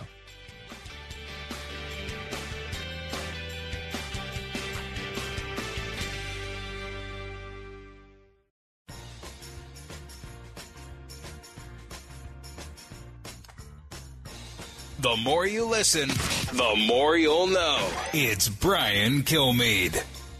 Hey, we are back. Let's go out again. Virginia Beach, WNIS. Hank. Hey, Hank. Hey, Brian. How you doing, buddy? Good. What's on your mind? I just think there's a lot of, axes to grind. I mean, Merrick Garland was trying to put him on the Supreme Court. And I know he was blocked, and I just think that he doesn't like Trump big time, and I just think that has a lot to do with it as well, because he had the power just to get rid of this and squash it, but now they're going after him. It's unbelievable. Like, why would you want this? I mean, to me, this further divides the country. It makes it harder to govern. And if Biden thinks that this helps him against Trump or hurts him against Trump, all it does is create controversy. It actually galvanizes people around Trump temporarily. But it also, all the Republicans have to do that are running against Trump is say, yeah, I'm going to win, and I'm going to pardon him right away. So for those people that want Trump elected, and Joe Biden reportedly thinks he can beat Trump easy. He's trailing by about 6 points in the latest poll nationally. I know you got to win state by state, but he's hurting so badly and performing so terribly. I doubt that's going to happen. So to me, Merrick Garland should have said, absolutely. I don't like the way he's acting. I need those documents back, but I'm not going to prosecute a former president for the first time in history on documents. And people say, well, why'd you take him? You say that a lot with Donald Trump, but there's not much behind it. A lot of times it's just him saying, I can. Plus, I don't know if you noticed, he was a little ticked off about how the last election ended. From high atop Fox News headquarters in New York City, always seeking solutions, never sowing division. It's Brian Kilmeade. Hi, everyone. Welcome to the latest moments of the Brian Kilmeade Show. Coming to you from 48th and 6th in Midtown Manhattan, where they tell me not to go outside. And it's just going to be bad, thanks to Canada. Bad air quality for the next few months. I'm sure it won't hinder us at all. We're kind of used to that. Why not? Why not keep the kids home from school? Oh, yeah, they did that already. Why not stop the Yankee game? They tried that. They played a doubleheader anyway. Since Aaron Judge is hurt, it's okay for the Yankees to inhale some bad air. Sandra Smith at the bottom of the hour, fresh off her show, filling in for Hammer and getting set to do hers. There's so much going on right now. We're going to try to keep you up to date. So we do know that the counteroffensive has started in Ukraine. It's been tough sledding for the Ukrainians, and that blowing up of that dam has hurt the Russians. But most of all, it slowed down the Ukrainians who wanted to finish off Kherson and get the rest of it back. We'll keep you up to date on that. Meanwhile, major moves when it comes to the investigation on Joe Biden. But the biggest story is the indictment of Donald Trump. It'll officially be done on Tuesday. It'll be in Miami, Florida, at which time I understand security is already mobilizing to get that courthouse ready. New York, it's kind of easy. Washington, they're used to it. Not like this in Miami. Now, I think Trump should be careful not to say, everybody come on down and rally. We don't want January 6th, too. But a lot of people are going to want to go to Florida, go to Miami, and show some support because they're really upset by this. So much for bringing the country together. Let's find out what Shannon Bream thinks. She's getting set to host Fox News Sunday, which is going to be starting on Sunday in the morning. Check your local listings. Shannon, welcome. We're not surprised by the indictment, but are you surprised about the timing? It's quicker than I thought, but that happened as well with the New York City indictment with DA Alvin Bragg. We kind of thought there was more time, there was more investigating, more witnesses, more stuff to do. And so, yeah, when this thing broke last night, I thought, listen, we've been watching closely. And, it comes on the same day that you finally had President Biden take a question, sort of, about FBI allegations involving him, involving Hunter. And so, there are skeptics out there who wonder about that timing. I wonder, too. When you look at the timeline of how this all took place, on the 20th, Trump leaves the White House in full view with all these boxes. On May 6th, the archive says, you know what, we need some of these records back. And they start negotiating. In December, Trump says, yeah, come cut 12 boxes. When they show up, it's actually 15 boxes. So in January, they finally leave with 15 boxes. Some have classified material, which spurred them to say, do you have any more? He says, well, let's talk about that. I can keep what I have here. So then NARA then turns around, the archives turns around and calls the DOJ and basically says, I can't get all the paperwork I need back from the president. Who turns around and they said to the FBI, why don't you start investigating? So the FBI goes in April. In April, it comes out, they said they have 100 classified documents. They have classified markings on them. Can you give the rest back? So they start negotiating on it. By August, there's a raid. The FBI is told by the Department of Justice to go raid Mar-a-Lago and just grab everything. What happened? Pictures taken, some documents thrown on the floor. Makes it seem like Trump left a messy office with classified documents everywhere. It was done for the press. And now there's been a full investigation. Jack Smith gets pulled out of work at The Hague to do become a special prosecutor on that in January 6th. And it resulted in 7 indictments that could land the president in jail for 200 years. So what stands out about this process? What stands out to you as something that should be examined? Well, listen, Jim Trusty, one of the former president's top attorneys, says he has evidence of misconduct that has actually happened, and that's why they went to the DOJ and had this meeting a few days ago. So, listen, he's exclusively with us on Sunday morning, and I'm really interested to see if he'll tell us more about that. I mean, he's made some allegations about an attorney who is involved with somebody else in the case, that there may have been sort of, pressure on him. Do you really want this judicial appointment? Then you've got to flip on President Trump. I mean, he's made some really serious allegations that I think we need to learn more about. So I think there's a lot there. But listen, the DOJ knows the optics are tricky for them because the first thing people say is, what about President Biden and his handling of documents? What about Vice President Pence? What about his handling of documents? The Biden, that investigation's got its own special counsel, and that is proceeding. There are multiple locations involved. And so I can't wait to get my hands on the actual indictment in this case. It's not unsealed yet in the Trump case. So we know exactly how they've worded this and exactly which statutory provisions they're citing, because they're going to have to be careful about those statutory citations, because they could be a match to the Biden case as well, and then they're going to have to ask questions or answer questions if they don't, come down with an indictment in that case. So I asked Jim Trusty this morning about when you went to Jack Smith a couple of days ago with a couple other attorneys. Mm-hmm. What was the conversation like? Listen. Yeah, I can definitely do the first part. Second part gets a little trickier. But look, and good morning, guys. Thanks for having me on. We came at this from a perspective, as we shadowed this investigation, that there was no reason in God's green earth that anyone should trust the information bubbling up from the special counsel's office to the attorney general. And under the special counsel statute, it's still the attorney general that controls the ultimate decisions here. It's not Jack Smith. Mm-hmm. Well, what we've run into through the course of trying to have meetings is an attorney general that's hiding behind Jack Smith, pretending that he's not the ultimate decision maker. And what we wanted to do is say, look, we have uncovered significant misconduct. There's substantive defenses that are fantastic. Mark Levin could rattle them off better than me. But the Presidential Records Act means this entire thing is not in a criminal setting. That's a statutory scheme about document retention and relinquishing to archives that has no criminal penalty. So the idea that you can be doing armed raids and even criminal grand jury subpoenas is ludicrous, much less getting to the point where we are now of crossing the Rubicon and criminalizing and charging, indicting a president and a presidential contender.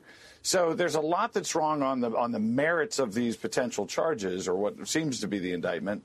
But the flip side, even before you get to that, is the misconduct. And just very, very quick, guys, to one part of this that's, I think, just astronomically damaging for the investigation. Early in the case, when they wanted to put pressure on a man to cooperate against Donald Trump, they literally extorted his lawyer. They brought the lawyer to Main Justice. 6 DOJ prosecutors sat there, one of them being central figure to it, and said, if you really want that judgeship of yours to work out, you better flip this guy against the president. I mean, that to me is a shocking difference in DOJ. And I asked him who it is, and he says it's out there. But that is part of the improprieties that he wants to bring forward, let alone the case. You're a lawyer, Shannon. What do you think? Well, I mean, it potentially gives them grounds. I mean, they say that they went to the DOJ and tried to have a discussion about these things. Again, we got to see the indictment. But once they move forward with that hearing on Tuesday, which I think Trustee told you guys, too, that the president does plan to show up. I've heard him say that. He has to, doesn't he? Yeah, this thing moves in earnest forward. I mean, the president's not going to try to duck out the former president. He's going to show up, and it's got to proceed. But I think those allegations that Trustee has made will be things that come up in these pretrial motions. There are always pretrial motions trying to get evidence thrown in or thrown out, trying to change venue or any number of things that delay the process and are part of the process. And if he has these allegations that he can make with something to back them up, I would think that's going to be part of a pretrial motion to say, hey, this is evidence that this thing has not been handled in a legit way, and maybe we'll get more details about what he's alleging. I guess the whole point of when you're dealing with basically a librarian with the archives, and they don't feel as though they're getting the stuff back that they need, to go to the Department of Justice, who alerts the FBI, who ends up in a raid, to me it just seems like a total overreaction. Do I think that Trump should have just given up the paperwork? Absolutely. Do I think he should have taken one box? No. He's not even building a library. But it does what we're dealing with now, breaking precedent in our history, the whole world watching how this democracy is just flipping all around, and it'd be almost like a fish out of water, not making any sense, dividing the country. When I see all these things that took place, I'm saying to myself, do they realize what they're doing? And if I'm president of the United States, do I want to preside over a country that's going to be ripping each other's eyes out for the next year while running a campaign? Listen, it is a mess. We're at a very divisive point. You talk about NARA. You talk about, you just look to previous cases. They were much more accommodating. It seems like, based on what we know on the record, with Presidents Obama and President Clinton, when they said, yeah, I got a bunch of stuff, it's going to take us time to go through it. You didn't see them run off to DOJ and immediately say, we can't get the documents back from President Obama, and we need you to go and, rip apart his library or whatever, is coming together. So, I mean, those, again, go back to the optics that the DOJ is going to have to look at. You've got Hillary Clinton out there trolling on Twitter this morning about emails and whatnot, where, remember, her emails disappeared after they were subject to a subpoena, tens of thousands of them, and there's a dispute about that and how that happened and what the content of those were. But, there was no prosecution there. And I think for the average American out there who's watching this play out, they feel like they got a lot of questions about who gets treated how. And the January 6th investigation is proceeding by Jack Smith, and you also have Georgia. So we could be doing this at least 2 more times. Yeah, we could, and it's going to be odd because this is, unprecedented to see how this plays out. Trials take time, generally, they do, but so are you going to have a trial of the leading contender in the primaries? What if he becomes the nominee? Then you've got a trial involving the nominee for president. What if he becomes president? Or if it's, President Biden who's reelected, this thing goes beyond that. So you have this question, it's forcing the field to come out and defend him, the other GOP contenders, to say that this is, not fair, this is not a fair prosecution. You've got Vivek Ramaswamy and I think Perry Johnson, too, saying, I would pardon the president if I become president, and he gets charged or convicted on some front. So that's now it's bad for him legally. It's good for him politically, at least based on how people have responded in the past. Yeah, in the short term. McCarthy went to bat from Jim Jordan, of course, Steve Scalise, Marco Rubio all weigh in. I'm sure Lindsey Graham will be out there tearing the wallpaper off. I understand it. Certain people like McConnell not, because McConnell really, they hate each other. There's a lot of people like Senator Thune want the country to move on. But A lot of people like Nancy Mace, who also was primaried by the Trump people, didn't think she was loyal enough, said this is wrong. And what we're going to see, she went into a private skiff to go examine this 1023 form and walks out saying, my goodness, there's allegations here of bribery from the gas company that Hunter was in, at which time they call Hunter dumb and promise to give the big guy $5 million and the other guy $5 million. Okay, who else said was references to the big guy? Tony Bobulinski came out. So there's a lot here that you would think would spur an investigation, but it doesn't. Well, or do we know? Because, what Barr says and some of the other suggestions are that this 1023 that's out there may be part of an investigation that's ongoing, may be part of this Delaware federal investigation that's involving Hunter Biden. So it's floating around out there, and people who've seen the document have come out and said, this is what it says. Again, these are the allegations of one person taken down, although identified by the FBI and others as a longstanding credible source on other issues during the Obama administration, during the Trump administration. So we got to wait and see. But, there was very strong language by folks. As you note, Nancy Mace, who isn't a huge proponent and supporter of President Trump, out there saying, gosh, there's something to this. And that's another obstacle problem the DOJ's got to deal with. And the president finally, despite, I'm sure, the fact that his staff wanted him out of that room yesterday, they had the overhead announcement. He is supposed to be gone. He's still answering questions. And now he's got to field a couple of questions on that issue. And he calls it malarkey. So this, to me, the pause between malarkey and show me the money is the story. So here's the question that Shannon was just talking about. Your good buddy Janice Dean is on my mind. I apologize. But Shannon was referring to this. The story that we just mentioned about the 1023 form and the whole oversight committee getting a chance to watch in a classified setting read this form. Now, we know this. We know that they was referred to by William Barr over to Brady over in Delaware to investigate. And it looks like he's not investigating, or he's just continuing to investigate, but there's been no conclusion or no update. So Joe Biden's asked about it because the allegation is he got bribery money. Cut 24. Bribery allegation. Congresswoman Nancy Mace says there's damning evidence in the FBI file that you sold out the country. Do you have a response to the congressional Republicans? Where's the money? I'm joking. Mr. President, it's a bunch of malarkey. Where's the money? Is that a dare? Where's the money? That's not an answer. Are you accusing me of bribery? I've never heard of anything so fantastical as that. I haven't, but where's the money? I think quickly you realize how that sounds and then says it's malarkey. Well, yeah, and you don't want to say where's the money because Comer over at House Oversight will be like, great, we'll go look for it. And we have been looking for it. And these are these bank transfers and these are these questions we have. So if you want to challenge us on that, let's go. I mean, that's a conversation he's going to want to have. So who do we expect to have on Fox News Sunday besides you'll have a rock band and you will also have Jim Trusty and you? Anybody else? And but the panel is very exciting. We've got the panel with us as well, and we have got Miami Mayor Francis Suarez. Is he about to jump into the field? He's got an announcement next week. This is a guy who's butted heads with DeSantis and with Trump. He's got a unique background. His family, his parents escaped from Cuba, and now I wonder what he thinks about talk that China is going to build maybe an eavesdropping base on Cuba. We'll talk about that and much more. Yes, and I'll tell you what, the biggest story is his city of Miami got messy. They already had Beckham. Exactly. Now We're they got messy. About that. Yes, and messy now with an I, not Y. Yes. Not like the city got messy. Right. They got right. Rio messy. Miami not messy, but they have messy. Yep. So we'll talk about that too. Shannon, I enjoyed exercising your legal mind. Okay, let's exercise again soon. I will see you Saturday night. Okay, at 8 o'clock, right? One Nation. Thank you. Back in a moment. Bye. Politics, current events, and news that affects you. Brian's got a lot more to say. Stay with Brian Kilmeade.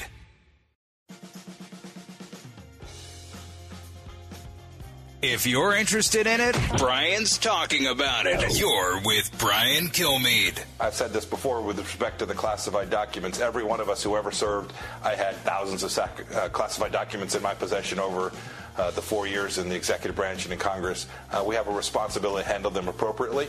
And those of us who don't ought to be held accountable for that, no matter which party they're from. Biden's stuff in his garage next to his Corvette, or the documents that appear to have been down at Mar-a-Lago. When you make a mistake, you need to own it, Neil. And I hope that everyone who takes this sacred duty of protecting this information will do that. Right, and own it. And then when it comes to retribution and consequences, it's got to be the same. That's all we're saying.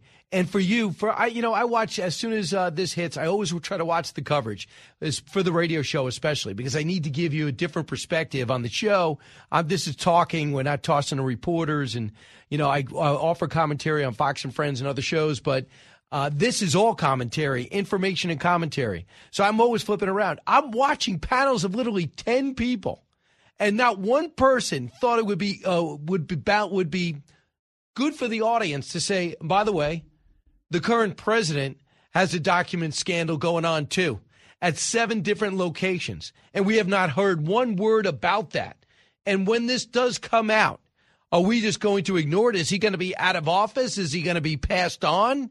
What are we going to do? Why is it taking so long? Why don't we get any leaks? Can you blame people on the right for saying there's more than a double standard while still saying, President Trump, why are you causing problems for yourself? Why not just focus on 2024, getting your business together, Truth Social flying? Who cares about those documents? Because there is no ulterior motive. There is no ultimate plan. Nobody wants to sell Kim Jong-un's letters or the Iran attack plan. That's not Trump's speed. Brian Kilmeade Show. Sandra Smith next.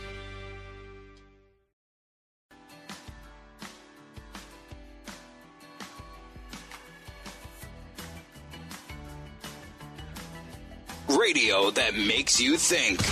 This is the Brian Kilmeade Show. What I saw today was a very credible, very legitimate a source of information that showed bribery with Joe Biden and his son Hunter Biden. The details and information that we saw was more than $5 million. And each. It was $5 million each in this document. And what we saw was information. I have more questions tonight than I have answers for the FBI. So after going into the private SCIF and looking at the 1023 form, she has more questions tonight, and then she sees bribery allegations that need to be followed up on. And then when Jamie Raskin comes out and says they followed up and there was nothing there and William Barr cleared it, the problem is William Barr's alive and he gets the news. I guess he still has a cable subscription. Maybe he streams. And he says, I am William Barr. And I never did that. I referred this over to Brady at the Department of Justice in Delaware. And you should be asking what happened to this investigation because there's a lot of credibility. Sandra Smith is here. She's been all over this. She's been hosting with Bill Hemmer this morning and co-anchoring. She's going to be co-anchoring American Report shortly. Sandra, welcome. I just want to say one thing. I think you've been holding out on me. I meant to say with the earphones. I did a podcast in a studio right down the way the other day, and they handed me these lovely, you have them. Yeah, we should probably get these for the women. Right? Because we come in with our hair and we go, crunch it down. Yeah, Eric, what would it cost out of your, do you have a personal discretionary budget? Do you have a spending plan? We could cut into your... See, Kilmeade, for anybody who's watching, he has these cute little ones to just clip on his ears. I do look cute in them, right? A lot of people also think these are very 1970s. Like, isn't there something a little smaller than this? You have gotten criticisms that some of the other producers aren't the biggest fan. Right. But it's effective. But I do think that if between both of us, your hair is really needs to look better than mine. It's really what? It's really what? Well, I think that I am concerned about helmet head. That's one thing that I was concerned about. Somebody with let's say not straight hair. Oh, but I do think that women do care more about their hair than men. We can debate that another time. Right. Maybe not now. I don't know if that is I don't know if I will agree with that. One thing about Sandra Smith, what I noticed, like when I come in to visit you on your show, you have all organized, a lot of paperwork. I know, and I'm a mess. And when you come, no, it's not a mess, it's organized. Okay. And then you come in here, you have paperwork, and you work in your iPhone, all research. Well, and I'm researching for you because I'm getting ready for your listeners. So what I have in front of me is I'm fresh off leaving the America's Newsroom set where I co-anchored with William Hemmer this morning. And then I was leaving to go join Stuart Varney's program to talk live golf and the PGA in this merger. Hemmer and I have a history of really like duking it out with golf conversations. So when I was sitting on set with him about to go to the Varney hit after the show ended, I said, wait, you got to come with me. So then we ran to the studio together and we did the hit together. So I've got the paperwork and the research for that hit. And then I have a completely different folder that is marked, wait for it, Kilmeade, because this is my prep for you, my friend. No, I'm honored. That's why you're great at what you do. Always ready. Thank you. So Sandra, in particular with this got swamped. This story got swamped. If you had a rundown at 5 p or 6 p.m., you blew it up when Truth Social showed the President of the United States, former President of the United States, saying, I'm going to be indicted Tuesday. There was a bit of confusion, too. I was watching in primetime last night sort of the story unfolding and what we knew and when the Trump team knew it. And one of Trump's attorneys was going on the air, I believe it was with Harris last night, and she said that this was leaked before the Trump team or before the president himself, even the former president, even knew about it. But she went on to say maybe other attorneys were made aware. But the president came forward with the fact that this was happening. And then, of course, the news made big waves. I'm pulling up Jonathan Turley. He joined us just a short time ago. He kicked off our coverage this morning on Newsroom with us. He showed genuine concern with what is happening right now in the country. Yeah, he sounded the alarm on what he called a very serious Trump indictment, and he said this is a different ballgame. So the warning is to take this obviously very serious as it is. The other side of this is those who have been watching this unfold, the political nature of it, the political nature of just absolutely everything that is happening right now. It's calling into question our institutions. That's a huge concern. It's calling into question what we've heard from President Biden on the issue. What I was pulling up here, Brian, when you saw me so heavily on my phone, this is Ari Fleischer. He tweeted this just a second ago, and I thought it was really relevant to our conversation. He said, aren't White House reporters supposed to write stories when POTUS lies? President Biden yesterday said he never, not once, told the DOJ who to prosecute, okay? This is the White House's statement. This is where the White House stands after these revelations. Ari went on to text, except he said anyone not cooperating with a Jan 6 committee subpoena should be prosecuted. He said his son did nothing wrong. He lied. And I think that's important to bring into the picture right now, right? Absolutely. So Fairness. That's not all anybody wants. You and I just had this conversation. Anybody who's watching this right now, Pence, he's been relieved of all these, classified documents stored at his home charges. Everybody in this country right now wants belief in our institutions, and they want to believe there is fairness. And right now, there are many who are calling that into question. So a couple of things. So I don't understand. There's been zero leaks for the Bible. Let's just stick with the documents. Nancy Mace will put her comments about the 1023 in a moment. But just for now, when you look at the documents, the locations at the Penn Center, at the Rehoboth home, his other home, and it was also at the University of Delaware and his lawyer's office and in a, believe it or not, some type of warehouse in Chinatown. Mm-hmm. All those documents. We have not heard any leaks. We know 14 we got at the Penn Center or maybe more. Then they found stuff. We maybe 20 by his Corvette. Legitimately, how irresponsible is that? These are senators' papers and then the vice president papers over the course of 30 years. Now, you might say he's cooperating. Really? Did he cooperate or did they stumble onto classified documents that he never turned over? Yeah. I don't know if that's cooperating. Yeah, if you come in my house and find some stolen goods and I say you could check the rest of the house and my other houses, I don't know if I'm cooperating. No. If I was cooperating, I'd say, hey, I feel bad. I took some stuff I shouldn't have, like Mike Pence did. This guy never said that. Yeah. But he said I gave him full access. How could you get zero leaks out of that? Yeah. How could somebody not even – so I think that should be zero leaks. But this, we got leaks every step of the way. We know who was testifying. We know about this Mark Meadows tape that came through. So now you have a situation where there's no sign of the Biden administration's investigation of Joe Biden's – the Department of Justice of Joe Biden's documents case moving forward, even close. So if there's no resolve there, we got another year. You got to think that people are just sick of it. They're sick of the political nature of all these proceedings. So everything's going to look forward to next Tuesday now in Miami. There's going to be obviously a media frenzy down there happening. And meantime, the bomb was dropped by Peter Doocy on our air just a short time ago that now President Biden's going to head out for his first campaign stop in Philadelphia Saturday. Okay, so we're full-fledged 2024 now. And this is all happening in the thick of it, Brian. And he's winning. And if you wanted to take Trump down, you made a mistake. Yeah. Because Ron DeSantis, 2 tiers of justice. You have even Chris Christie come out and say, I need to see the indictment before I say anything. Well, then that's the point. We Marco haven't Rubio, seen the Steve details of the Scalise, Kevin indictment. McCarthy, all in support. Right.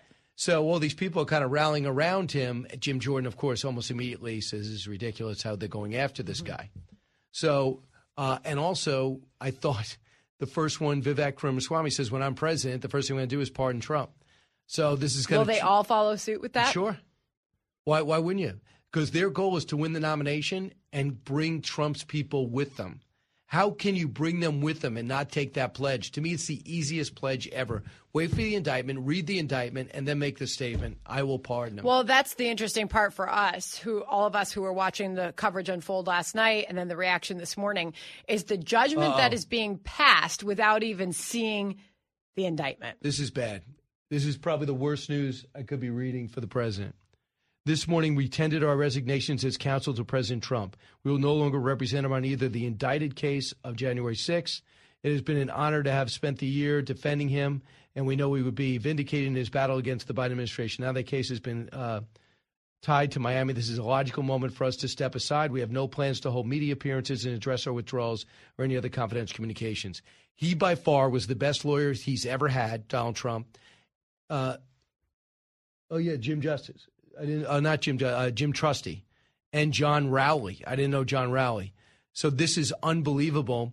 He is his best defender. He just took apart George Stephanopoulos. 2 weeks ago, he took apart Chuck Todd. He did a great job last night, did a great job this morning. But there was a big story yesterday how the lawyers for Donald Trump were not communicating, and it was hurting their client. They usually use one law firm for if you have multiple lawsuits. They weren't. So, therefore, also I heard Boris Epstein is doing a bad job allowing the president to get the information. He's been screening it, frustrating a lot of attorneys who have been just decided to resign. Sandra, this is terrible news for the president. You just got the Trump statement he put out on his Truth Social, the former president, announcing that Todd Blanche will no longer be part of the legal team, saying for purposes of fighting Todd Blanche. That's a different one. This is... He's the new attorney representing him. Okay. He's also part of his legal counsel in his New York criminal case. The president putting in this statement on his Truth Social for purposes of fighting the greatest witch hunt of all time, now moving to the Florida courts, I will be represented by Todd Blanche and a firm to be named later. I want to thank Jim Trusty and John Rowley for their work, but they were up against a very dishonest, corrupt, evil, and sick group of people, the likes of which has not been seen before. We will be announcing additional lawyers in the coming days. When will Joe Biden be indicted for his many crimes against our nation? And he typed MAGA. If he thinks that you can do better than Trusty, you are dreaming. And the fact that the indictment got handed down, if he's being blamed for it, you are totally disillusioned with the legal process. To me, that's unbelievable. Just stunning. I'm looking for more developments and more reaction to that. But that would be an indication. Chaos. Yeah. Chaos behind the scenes when you need stability the most. All right, Sandra Smith is here. We're going to try to unwind more of this during the break. You listen to the Brian Kilmeade Show as we ride the breaking news on the legal gymnastics of President Trump behind the scenes and what we're all seeing in front of the camera. Expanding your knowledge base. It's the Brian Kilmeade Show.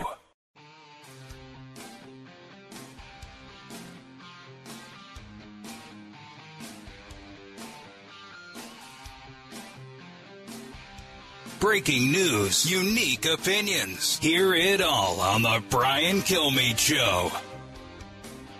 Hey, we are back. We had a few minutes with Sandra Smith trying to follow two storylines where it looks as though Trump is changing horses with his attorneys. Lost his best one, Jim Trusty, in a very polite release, decided this is my perfect time to step aside. And he's bringing in Todd Blanche, who I know very little bit about. I guess we'll find out more. And he's going to be hiring one firm. But this one firm, Sandra Smith, has got to take on the January 6th case. It's got to take on the Georgia case. And now it's got to fight this indictment. It's an interesting time to change, to be nice, interesting time to change leaders. Less than 24 hours from when the actual indictment was announced yesterday. Jim Trusty was on at 6 o'clock in the morning with us. Yeah, so we'll see what sort of reaction pours into this. The former president removing 2 of his attorneys in this document case. This is the statement from Trustee and Raleigh, who have now departed. They're saying that they have resigned. Okay, so important to get that in there. Not fired. They're the word here. They've released this joint statement saying that they've resigned from representing the former president. They were the 2 lawyers. It should be reminded, our Supreme Court reporter reminding us of this right now. They were the lawyers that met Monday at the Justice Department with Special Counsel Jack Smith and his team about this case. But this is just a tiny portion of what they're saying on their departure. We tendered our resignations as counsel to President Trump, and we will no longer represent him on either the indicted case or the January 6th investigation. It has been an honor to have spent the last year defending him, and we know we will be vindicated in his battle. We know he will be vindicated, that's important, in his battle against the Biden administration's partisan weaponization of the American justice system. So they're still throwing their support behind the defense of him. Right. Not fired. Great spokesperson. But we also had Palator, he resigned 2 weeks ago, who's doing all the shows, too, saying, I really like President Trump. I like dealing with him. But the report was I couldn't get to him because Boris Epstein, who I texted about this, I go, is this true?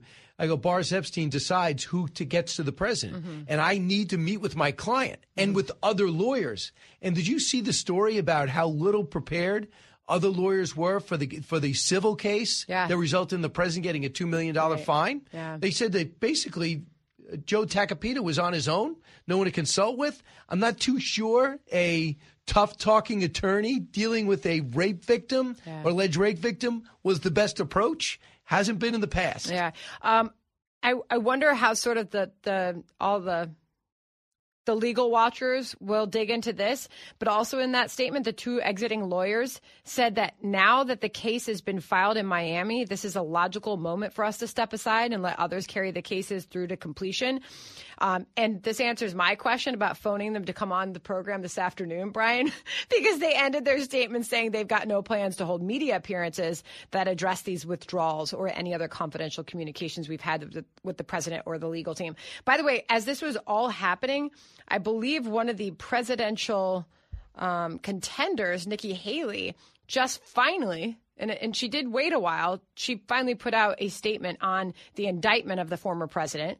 Having that happen last night, this just in, she said, this is not how justice should be pursued in our country. The American people are exhausted by the prosecutorial overreach, double standards, and vendetta politics. She's used that word before. It's time to move beyond the endless drama and distractions, says Nikki Haley. If you wanted to divide the party or give Donald Trump's competitors on the right, who all want the position of GOP nominee for president of the United States, if you wanted to give them something to go with and say, this president, again, is nothing but trouble. His legal woes are overwhelming the country. His selfishness has never been on display. I back up this indictment. He acted irresponsibly. Forget it. Because outside Asa Hutchinson, who says this makes him ineligible, you have words of support for DeSantis and 2 roads of justice. You have Vivek Ramaswamy saying this is crazy and I'm going to pardon him as soon as I get there. And then just to paraphrase Ron DeSantis, 2 tracks of justice has got to stop in this country. That's the one that he's gotten absorbed $20 million of attack ads from the former president of the United States. So it's not going to divide the field. I think it's going to unite the Republican Party and maybe get people who are moderates, but we don't know the indictments, and independents and undecided. It's interesting you say that because guess where the former president has been throughout the morning? He's been golfing, and we've actually seen aerial images. We were watching them live together as Hemmer and I were reporting America's Newsroom. He's out golfing this morning. That's how he handles it. But basically, that's what he does. That's what he does full time.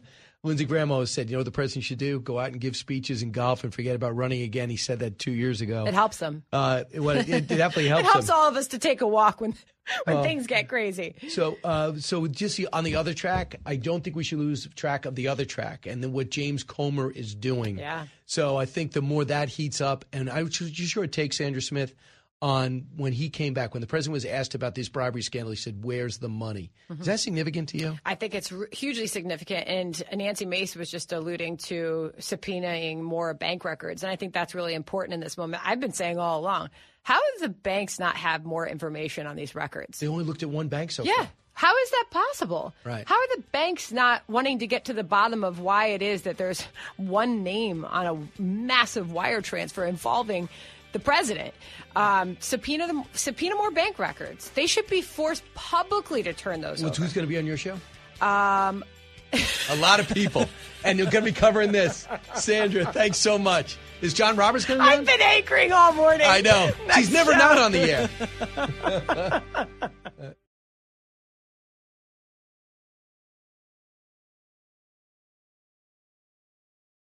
From the Fox News Podcasts Network. In these ever-changing times, you can rely on Fox News for hourly updates for the very latest news and information on your time. Listen and download now at foxnewspodcast.com or wherever you get your favorite podcasts. Listen to the show ad-free on Fox News Podcast Plus, on Apple Podcast, Amazon Music with your Prime membership, or subscribe wherever you get your podcasts.